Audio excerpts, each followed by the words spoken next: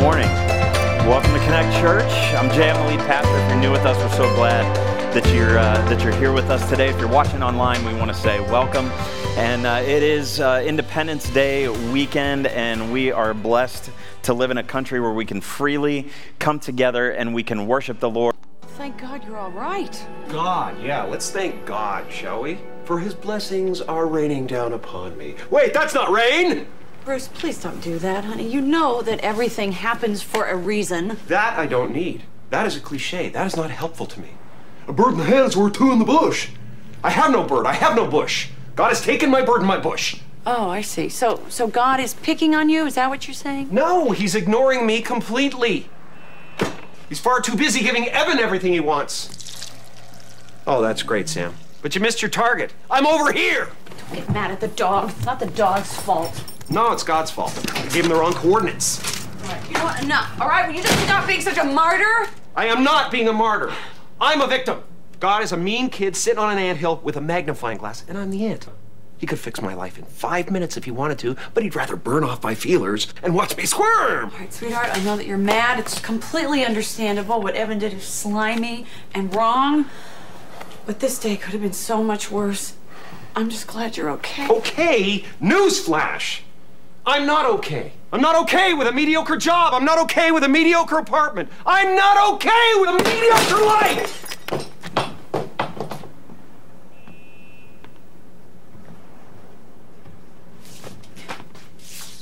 So is that what you think that we have? A mediocre life? Don't make this about you. About me? How can I make this about me? It's about you. It's always about you. Perfect. Perfect. I'll have the worst day of my life with a side order of guilt, please. Yeah, you ever felt that way? Maybe you didn't say it out loud, maybe you didn't say it quite like that. But we felt that way. Junk happens, stuff piles up, our headspace goes off the rails. We get full of anxiety, we get full of worry. We may not deal with it very well.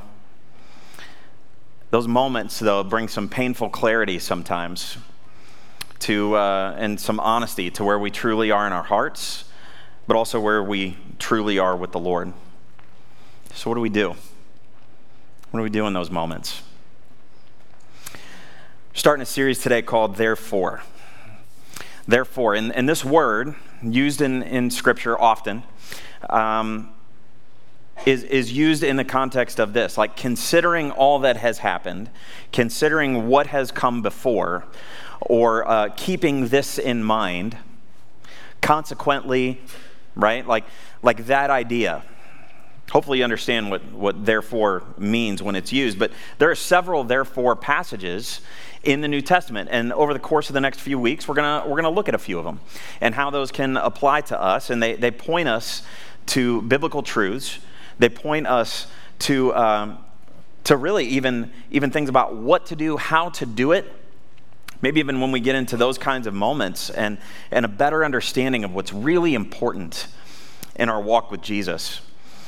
I had someone tell me sometime years ago, I've heard this said, that when you see the word therefore in the Bible, that you should ask the question, what's that there for? Because it's a significant thing. It's an important thing. And so while that's kind of funny, you're never going to forget that. Because every time you come across that in Scripture, hopefully you'll ask the question, what's that there for? Because there's always a progression with that. The Scriptures will establish an issue or a situation or circumstance, and then instruction will follow in terms of what to do.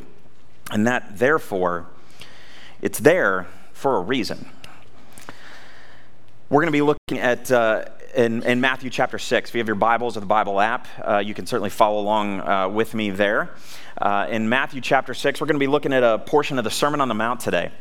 And so looking at the words of Jesus and the times that he uses this phrase, obviously it's a little bit contingent on what translation you're reading, because the Bible wasn't written in English. But as we look at this Sermon on the Mount, we're going to look at a pretty good chunk today And I want you to see the full context of it and the way that this applies not only to what was sort of set up in the video, but also to just kind of where we are as people when it comes to anxiety and worry and stress that we all feel like we're under so much. So let's read. Matthew chapter 6, beginning in verse 19. Jesus says this, "Do not store up for yourselves treasures on earth, where moth and vermin destroy, and where thieves break in and steal, but store up for yourselves treasures in heaven, where moths and vermin do not destroy, and where thieves do not break in and steal. For where your treasure is, there your heart will be also. The eye is the lamp of the body. If your eyes are healthy, your whole body will be full of light. But if your eyes are unhealthy, your whole body will be full of darkness. If then the light within you is darkness, how great is that darkness? No one can serve two masters. Either you will hate the one and love the other, or you'll be devoted to the one and despise the other. You cannot serve both God and money." So there's a lot of verses in here. A lot of these are used kind of by themselves in just a couple of chunks. But when you see them all in context today and all together, you know, it's funny because I think the verses right in the middle that talk about our eyes are the ones that really bring all of this together, because our eyes are the way in which light comes into the body. That's how eyes work. But more specifically, into our brains. Said differently, the eyes are the lens through which we see what really matters to people. This is what Jesus is getting at here. If we're blind to the light, then we live in darkness. So whatever we consume, whatever light we allow in, is going to affect the whole body. Here in this context, this is in regards to our generosity, is what Jesus is getting at to first. That's kind of the biggest part of this is in regards to our generosity, but because being generous brings light into our lives. That's what he's talking about here. Why? Why does he say that? Why does being generous bring light into our lives? Here's why. Because it's others-centered. It's not me-centered. If you remember from the video, everything was about him, right? It was all about him. He was being very self-centered in that moment. And that's why his world was completely skewed in what he was looking at in that time. See, we are happier and we are more content when we have God's heart of generosity in all things. But if we're not, then our selfishness is what keeps everything that we think or do in darkness. Our selfishness is going to keep us in darkness. So let me say it this way. If you don't control what you think, you'll never control what you do. If you don't control what you think, you'll never control what you do. Controlling what we think begins with what light we allow in, or the darkness that we choose to stay in. See, the Pharisees that Jesus was talking about in a lot of ways in these times, they had this problem because their spiritual eyes were kind of diseased, if you will. They were coveting money. They were coveting wealth. Therefore, they were in spiritual darkness because that's where they were focused. Instead of being focused on their calling, instead of being focused on serving the Lord and serving others, they were focused on serving themselves. The word money that's used here, the translation of the Aramaic word mammon that you might see depending on what translation you're using right now, meaning wealth or property. So they were more focused on that than they were on serving the Lord and serving their true master. The seeking wealth and seeking property, if you will, had become their true master in that moment. And they were masking it in their faith. Paul talked about our thoughts and our anxiety, because what Jesus is really getting at here is the things that we're focusing on, the things that we're thinking about, the light that we're allowing in, if that's driven by greed, it's going to leave us in darkness, and that darkness is going to leave us in a place of anxiety and worry and stress that we were never intended to have. Paul talks about this in Philippians chapter 4. Look at what he says here. He says, "And now, dear brothers and sisters, one final thing. Fix your thoughts on what is true and honorable and right and pure and lovely and admirable. Think about things that are excellent and worthy of praise. Keep putting into practice all you learned and received from me, everything you heard from me and saw me doing. Then the God of peace will be with you. See, if you don't control what you think, you'll never control what you do. So here's the question for all of us then. What light are you allowing in? What light are you allowing in? Because we're all allowing some kind of light in that maybe we shouldn't be. And maybe we should be letting the light of God in more often. See, we can say that we serve God and not money. We can say that, but in your daily life, does money set the priorities? Does money determine the choices that you make? And you're like, Jay, I got to pay my bills and we got to eat, and so that costs money and such. I get it. That's not what I'm talking about. I'm not talking about those kinds of things. Because we can say we'll be more generous. We can say that we'll be more giving to the Lord. But man, right now I just have too many things. I just have too many things on the list that we need to get right now.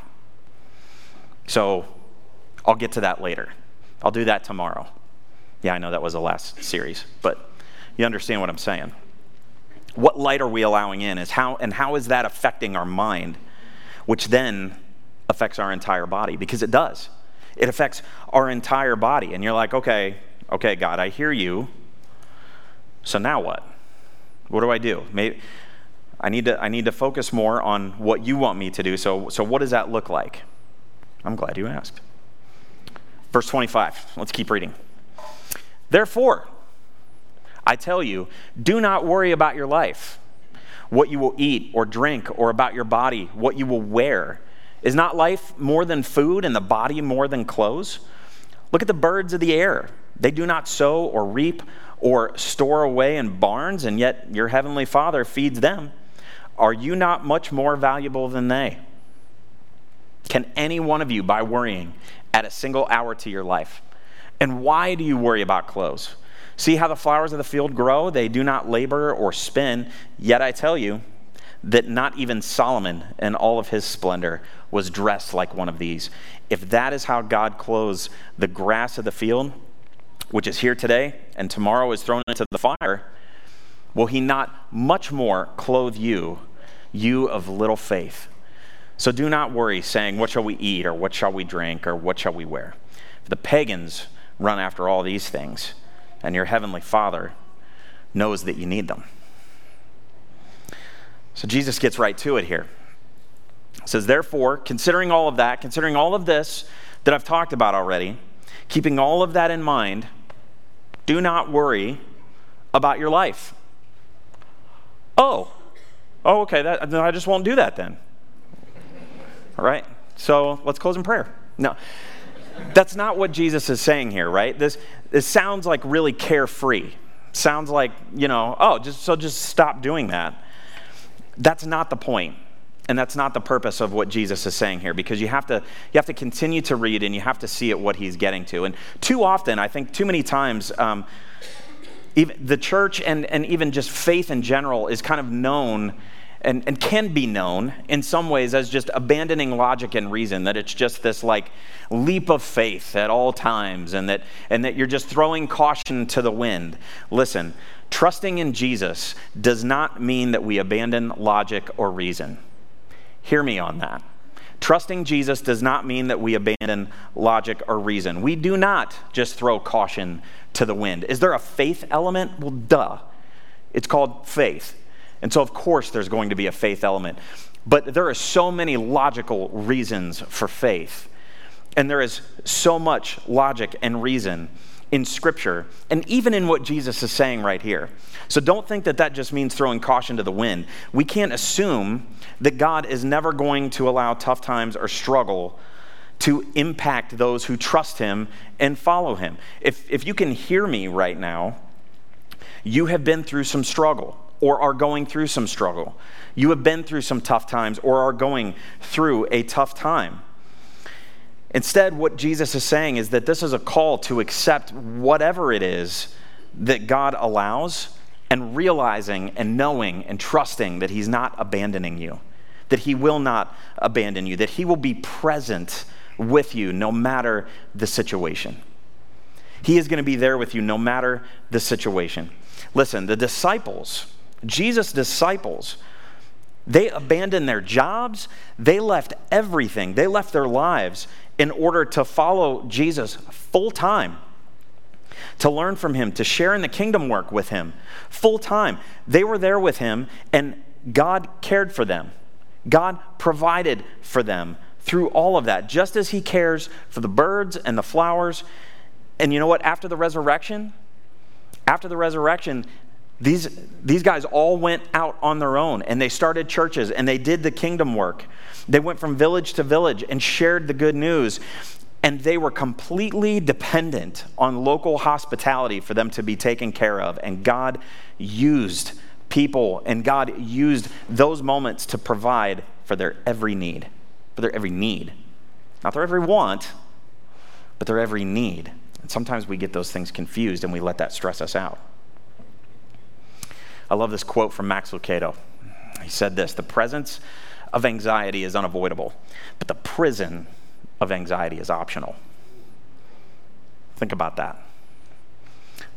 The presence of anxiety is unavoidable. You are going to have some stress and anxiety in this life, period. But the prison of it is optional. Now, that doesn't mean that you can just wish it away. It doesn't mean that it's just a mindset. Anxiety is going to be there. And some people struggle with this more than others. And I get that. I understand that. I acknowledge that. But at the same time, we can battle against the prison of it through the power of the Holy Spirit. And I don't think we tap into that enough. I think we allow the prison to chain us up too much. And we've already seen a bit of a battle plan for that through Scripture. And we're going to talk more about that as we keep going. But let me give you a little bit of it right now. And we've talked about this. Prayer, right time with the Lord, prayer, which is a part of what we are allowing, the light that we are allowing into through our eyes, through our mind. That's going to be a part of that. Plus this heart of gratitude. Notice what Jesus is saying here is that if we're being selfish, that's going to end up locking us up in this prison of anxiety. I need this. What about that? What about this? I'm going to need this for things to be provided for me, instead of trusting your Heavenly Father who loves you so much more than you can imagine, who takes care of the birds, who takes care of the flowers, who takes care of the fields, takes care of so many things. Yet we worry and we struggle with all of that instead of having a heart of gratitude and going to the Lord in prayer. And the Word of God promises God's peace with that. See, the gratitude part is the light that we're going to choose to allow in or not. I was reading in a commentary from John Corson, and I heard this analogy. It takes 60 trillion, with a T, 60 trillion droplets of fog to cover 7 city blocks. Now, granted, we had some smoke over the last week or so, so this is kind of relevant. 60 trillion droplets of fog to cover 7 city blocks. Now, that much fog covering 7 city blocks will shut down the city, right? It'll shut all that down. It'll be hard to see. Airports have been shut down by fog, all of that kind of stuff, just by all of these droplets of water. Now, these droplets of water, 60 trillion droplets of water, shutting down a city, shutting down an airport. You condense all that. You condense all of those droplets down. Do you know how much you have? About that. About half a cup of water. How often do we do the exact same thing? That's worry without the Lord. That's exactly what that is. You start with a half a glass of water, and then you think, and you overthink, and you wrestle, and you continue to wrestle, and you run through the scenarios. Listen, I'm not telling you something that I don't struggle with myself. I can't tell you how many times, even in the last week and a half, that I have taken a glass of water like this and turned it into a fog covering 7 city blocks in my life. And I have shut down the airport forgetting how much I can trust in the Lord, forgetting that he's going to take care of me at all times. And I've turned, instead, you take that fog and you remember exactly what it is, exactly who put it there. So you're not hearing from him. You're not seeing him in those moments. You're all fogged up from a half a glass of water. So what do? Let's keep reading. Verse 33. But seek first his kingdom and his righteousness, and all these things will be given to you as well. Therefore, do not worry about tomorrow, for tomorrow will worry about itself. Each day has enough trouble of its own. Notice twice now, he says, therefore, do not worry about tomorrow. He said it at the beginning, and now he's saying it again here at the end of this passage here. And he's saying the same thing. And you may wonder why he said the same thing twice. It's because he had to completely put it in context, and because we probably didn't hear it the first time the right way, because we overthought it. So therefore, don't worry about tomorrow. See, the whole point of everything that he has been talking about leads up to this right here. Seek him first. Part of the reason, it's not all the reason, but it's some of the reason why some of us get locked up into that prison of anxiety and stress is because we haven't done this very well. Because we don't seek him first. Present company included. In order to find everything that he has in store, we need to seek him first. Seek him in our thoughts and in our actions and how we treat others and our generosity. Seek him in our prayer time and how we pray and fast. Seek him in our finances. Seek him in the provisions that he's given us. Seek him first even when you screw it up, because we've all screwed it up and we're going to screw it up again because we're sinful people. Don't forget that he has been faithful when we have been foolish every time. And he will continue to be faithful as we continue to be foolish because we're sinful people. Remember, he loves you right where you are, but he loves you too much to let you stay there. He loves you too much to let you stay there. In the past, in the present, in the future, he will be faithful when we are foolish. We need to remember a little more often who we are in him and whose we are, right? We have been bought with a price. The highest price ever. And God didn't do that lightly for you. But ultimately, we have to make the choice to trust him. We have to simply make the choice to trust him, but it's not that simple all the time, is it? See, he can take it. Can I remind you how strong he is? Can I just remind you for a second that his shoulders are big enough, that his arms are strong enough, and that you can just dump it on him. You can just dump it on him. We believe and trust in the promises of Jesus. Amen? Amen. Right, you matter to him, yeah? Okay, so if that is the case, then drop to your knees, maybe literally, and hand it over. Hand it over to him. It's so easy to allow our anxiety and to allow our stress and our uncertainty to steal our focus away from trusting Jesus with all of our stuff, with all of the junk, with all of our things. And instead, we need to accept his promise that he will provide based on the good news of God's love for us. The birds are fed, the flowers look great and are taken care of, and they diligently work to maintain their lives, but no more than one day at a time. They don't store up great amounts of food. They'll store up a little bit. They continually work, and believers, listen, we are far more valuable than they are to God, and God takes care of them. So why are you stressing out and worrying about whether God's going to take care of you? Look at this quote from William Barclay. It says, the lesson of life is that somehow we have been enabled to bear the unbearable and to do the undoable and to pass the breaking point and to not break. Anybody been there? You're like, how did I even get through that, right? How did I even get through? I don't even know how I made it past that because I felt like I was just couldn't even get there. But the lesson of life is that worry is unnecessary. And that's easier said than done. And I get that. But boy, there's so much truth. So much truth there. We are bound to worry in life. You're going to worry. I'd love to say that you're going to walk out of here today and the Holy Spirit's just going to remove all worry from your life. I would love to pray that blessing over each and every one of us. But we need to maintain our confidence in the God who always shows up for us.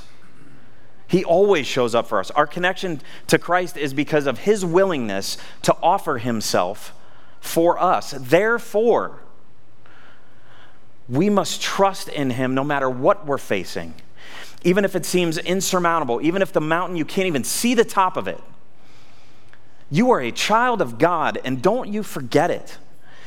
Jesus Christ was raised from the dead, and if he was raised from the dead, then we too can be raised from our momentary situation, no matter how dark it might seem in the moment. No matter how dark it may seem in the moment. So that's why my connection point for the day is a really simple statement with a whole lot of power. Therefore, you can trust Jesus. Whatever it is that you're going through, therefore, you can trust Jesus. His promises to his followers, his provision, that calls us to trust in him completely with our lives. And so I want to do something different, just a little bit different for right now, for all of us. Right here in this moment, bow your heads for just a second. You're like, that's not different. But this will be. And this connection point is for each and every one of us, but I want to make it personal. The word you here, I want us all to say this out loud, to say, therefore I can trust in Jesus. On the count of 3, we're all going to say that out loud, and I want you to say it like you believe it. Say it like it's the truth, because it is. 1, 2, 3. Therefore I can trust Jesus. Whatever circumstance you're going through, whatever it is, you can look at that situation with the confidence of Jesus, and you can tell yourself, therefore I can trust him. Your job is a nightmare. Therefore I can trust him. These bills I have are piling up. Therefore I can trust Jesus. This relationship is falling apart. Therefore, I can trust Jesus. My family, you don't even know. Therefore, I can trust Jesus. This addiction that I'm going through has me so chained up. Therefore, I'm going to choose the light because I can trust Jesus. You fill in the blank, whatever that looks like. Therefore, I can trust Jesus. Heavenly Father, I love you and I thank you so much for the truth of your word. I thank you that we can trust you no matter what is going on. Thank you that because of your resurrection power, we can say, therefore, consequently, because of what you've done, we can trust you. We can trust that you're going to take care of us. We can trust that because of the good news of Jesus. We can trust it because of your resurrection power. We can trust it because of what you've done in the past, because when we've been foolish, you have been faithful. And we know that you will continue to be. Father, I know that some of us in here are going through some stuff right now. Some of us are going through some junk, and we may feel exactly like that video sounded at the very beginning. Lord, I pray that trust in you would come out of this moment now. I know that with a snap of your fingers that you can solve everybody's, quote, problem. But Lord, that's not how you're choosing to handle things, because there's so much more involved that we don't even know. And so, Father, I pray that we can trust in you in these moments. You are so good to us, and we forget that because we forget when we're being self-centered instead of being other-centered. So help us, Father. Because of what you've done, therefore, we can trust in you, and we thank you, and we praise you, and we worship you for that today and every day. So Lord, if there's one here that doesn't know you as Savior, if there's one watching online right now, that they're not sure that they're going to be with you in heaven, if they can't say, therefore I can trust in Jesus, I pray that today, now, in this moment, that they would put their trust in you. They need to talk to somebody. They need to pray with somebody. Lord, we've got people in yellow lanyards that would love to talk and pray with them. Pray that they would find them, that they would find me or someone else here that can help show them the truth of the good news of Jesus. Holy Spirit, continue to move through this place. Help all of us to be able to look at our circumstance, our situation, and know how much you care for us, to remember who you are and remember whose we are. In Jesus' powerful and precious name we pray. Amen. Amen. Listen, if you do need to talk, if you've got some stuff going on, you need prayer, we would love to talk with you. We would love to pray with you. At any time, you could come find somebody in the yellow lanyard. You can meet us at the orange wall. Whatever that might be. This is a church family. And we mean that. And yeah, we're fallible and we don't always do everything right. We're doing our best. And we want to be there for each and every one of us. Therefore, you can trust in Jesus.